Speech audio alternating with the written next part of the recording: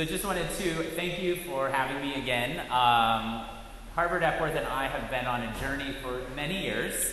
Many of you remember that I had attended divinity school and been an intern here, and towards the end of that time had discerned that I wasn't actually called to what I thought. I had entered divinity school thinking I might be a pastor, and towards the end realized that really wasn't the calling that God had put on my heart. And it was still unclear at that point to me what my calling would be. What I was clear about was that there were lots of people who would love for me to, for my calling to be part of what they were doing. And I got invited to do a number of things in the church, which were great opportunities. Shortly after graduating, I became a delegate to General Conference, which was an honor to represent this area. I was asked to join the connectional table of the New England Conference, which is basically kind of like the church council, but for the broader area. A little bit later, I was invited to become part of the vision table for the Northeast jurisdiction, so similar role, but at another layer. And slowly but very quickly, I found that my weekends and evenings were consumed with the church. And I had felt so called to be part of the church that this didn't feel like a bad thing until I realized that I didn't have any time for anything else. I had been utterly consumed and I was exhausted. And it didn't take long before I knew that something had to change for this to be more sustainable. And it was about that time when I was reading an article in Harvard Business Review. It was called, the title was perfect, How to Say No to Things You Want to Do. It was a thing that I had never thought about. I always, I knew people were follow your heart and just know yourself and make those decisions based on that. And then I didn't realize, if you're lucky, and I was lucky, you have tons of things that are aligned with what you want to be doing, what you feel called to be doing. And you need to learn how to say no to things that actually seem like amazing opportunities. And I was in that position. And I will say that I eventually emerged out of it. I learned how to sort of prioritize. I ended up having to make some difficult decisions in saying no to things that I wanted to do. And then shortly, I guess just a couple weeks ago, I had a similar feeling, a much more acute example of it, but a similar feeling. It was the beginning of Pride Month, and I was running, at the company I work for, I run our Pride group there, and so I had a number of events scheduled to celebrate this month, and I was really excited and jazzed, and we had all this stuff going on. I had tons of meetings set up, virtual meetings and lunch and learns and things like that we had hoped to do. And then, of course, with the emergence of the Black Lives Matter protests and the movement that sort of was spawned out of that, things took a different direction. And I'm proud to say that there was a lot of energy at my company to really work towards some better practices, procedures within the company. And we sort of had an opportunity to really make a more welcoming and inclusive space. And of course, that was something deeply important to me. I had been involved in work like this before, continued to do so, and so I signed myself up. Here I am. I'm here to do this work, and it felt great. And that first week, I was in more meetings. They just kept popping up, and it just felt like there was a meeting, and then there was another meeting, and it was everyone, and it was personal conversations and institutional conversations, and I said, yes, here I am. And by the end of that week, again, by Friday afternoon, I passed out, and I think I woke up Sunday morning because I was so exhausted, because I really had just gone all in, right? And I think probably many of us, especially those that are involved pretty well in the church, have experienced this in some way or form, right? Whether it's church volunteering, maybe it's protesting, maybe you were involved in some of the protests for whatever cause is important to you, or maybe it's not even institutionally or socially related. Maybe it's relationships, right? A lot of us are deeply involved in the relationships that we have. We're parents, we're children who are caring for parents, we're We're spouses and partners, and we have all of these obligations. And we find that it's a lot, I find at least, it's a lot easier to say, here I am, say yes, than to say no. And I should say, right, that we want to do all of these things, right? This isn't a question of, well, I don't really like to do the dishes. Well, maybe I don't, but, there are obligations we have. But there are a lot of these things. We care about our relationship. We care about our society. We care about our church. And I started to think about this in relation to the story today, because to me, Abraham is like a yes person. I can really identify with Abraham, right? Because what I see in this story, just kind of stick with me for a little bit, because I agree with Kathy. This is a hard story, and I'm not going to try to sugarcoat the story too much. But what you have here is you have Abraham, who has been called in the past by God, has been promised this vision of his future, which is realized in the miraculous birth of his son, right? Abraham's like ancient, as is his wife, and yet they have this son who can only be a miracle, and who is supposed to take on this vision for himself. And it seems really like it's going well until God says, hey, Abraham, I need you to do something. And by the way, it goes completely against everything else that you care about in your life. So, and Abraham says, of course, here I am. Yes, like I have faith, I trust you, God. Their relationship is so important. And so they go off, and it's stunning, really, right? And then when I read it again, I realized it was really interesting to me that midway through their trek to Moriah, Abraham is called again, but not by God this time, right? But by his son, Father. And Abraham says, here I am, son, right? And God's already said, right, and already alluded to the fact that Abraham loves his son, right? And Abraham's son represents this promise. And it was just, to me, it was this tension of like, how do you reconcile your faith in God with your love and care and obligation to your family, right? And Kathy put it very well. Like it seems unfathomable. How do we deal with this as a church, right? And it's really interesting. And then of course Abraham goes on, and one more time the angel comes to God, and Abraham says, "Here I am," right? But the whole thing here, I think, that's really interesting is this sense of how do we deal with this thing where we want to say yes, and we feel needing to say yes, and yet it's not so simple in this case.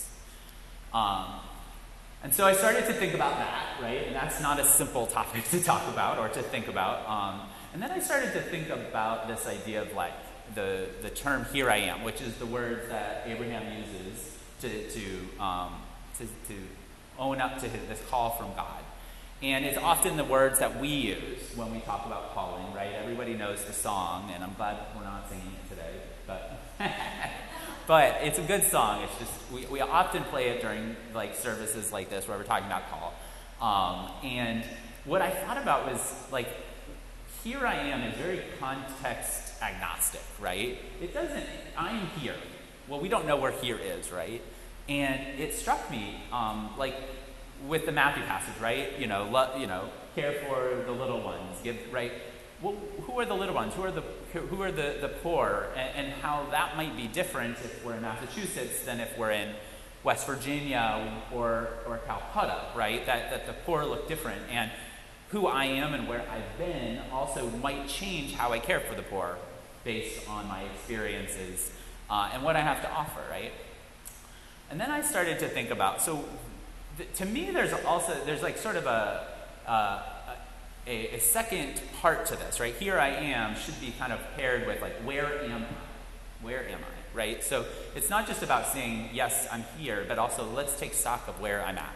And I mean that in a couple different ways. So I think where am I is not just about, okay, I'm at church, and so if God calls me at church, then I must be called in some sort of way to serve the church, or, I mean it in a little bit more kind of nuanced way. So first, where am I presently, right? What is the context that I am in that is most kind of near to me, and what does that context require of me, So what's present? If I look down at my feet, where am I? And then the second is sort of, where am I kind of as a person, right? How am I rooted? What are my values? What are my priorities? How is my health? Things that have to do with where am I as a person, right? And then where am I in relation to where I've been and where I'm going, right? So looking back, what do my experiences tell me about and prepare me to do in this place that I'm saying, here I am? And also, where do I see myself going? And this is, of course, kind of an interesting question, because sometimes that call will put you and pitch you against where you think you were going. And sometimes the call is something that gets sort of layered in to that path, right? And I just thought, wow, okay, so when we're asking these questions, it isn't about saying yes to just everything we care about. When we're asked questions that pit us against, pit one priority against another, there really, I think, is a layering approach to how we would respond. In June, Just Mercy, this movie about Bryan Stevenson, has been playing for free, and so we decided to stream it. And it's a fantastic movie, highly recommend it. A little bit about Bryan. Bryan started an organization to represent death row inmates in Alabama, and it's a fantastic movie. The acting is great. But what I thought was really interesting and relevant to this was a conversation that they depict between Bryan and his mother. After Bryan graduates from law school, it turns out Bryan received many amazing offers, things he'd love to do, things that would pay him well, and important to his mom, things that would keep him safe, right? And he's pit against his mom, and he hasn't. It's kind of interesting in the story. It's almost like, have you talked to mom? Have you talked to mom? And they're very much they seem to be slightly estranged at this point based on this decision that he's made.